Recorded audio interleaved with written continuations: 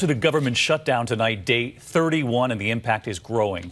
10% of TSA workers now not on the job. They're not getting paid, and many say they have little money left for gas or other ways to get to work. And workers will soon miss yet another paycheck. President Trump offered what he called a compromise this weekend. He said a temporary reprieve for dreamers brought here as children in exchange for $5.7 billion for his wall.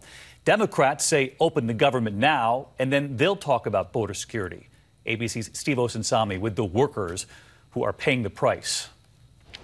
With no end in sight to the government shutdown, this is what they fear at the nation's airports. These ridiculously long security lines in New Orleans today.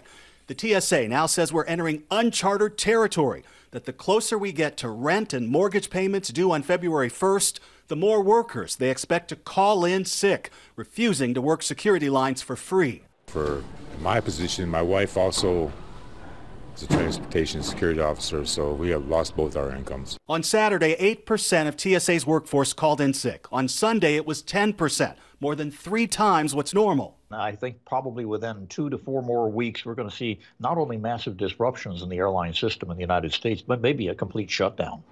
In Atlanta, a food bank is trying to help keep these workers on the job, even though they're not getting paychecks, delivering 50,000 pounds of food to over 1,000 family members at the TSA. It's going to help my family by, providing us with a meal, allowing us to be able to stretch the food out, make it, so it can last.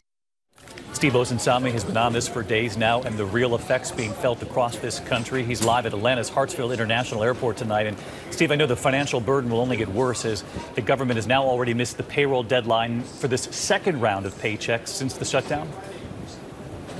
That's right, David. For many government workers, this week's paycheck was supposed to come on this Friday, but that's not happening. We talked with one furloughed worker who says that now he and his family are having to reach out to the in-laws. The stories of stretching the dollar are endless. David? Steve, thank you. Hi, everyone. George Stephanopoulos here. Thanks for checking out the ABC News YouTube channel. If you'd like to get more videos, show highlights, and watch live event coverage, click on the right over here to subscribe to our channel. And don't forget to download the ABC News app for breaking news alerts. Thanks for watching.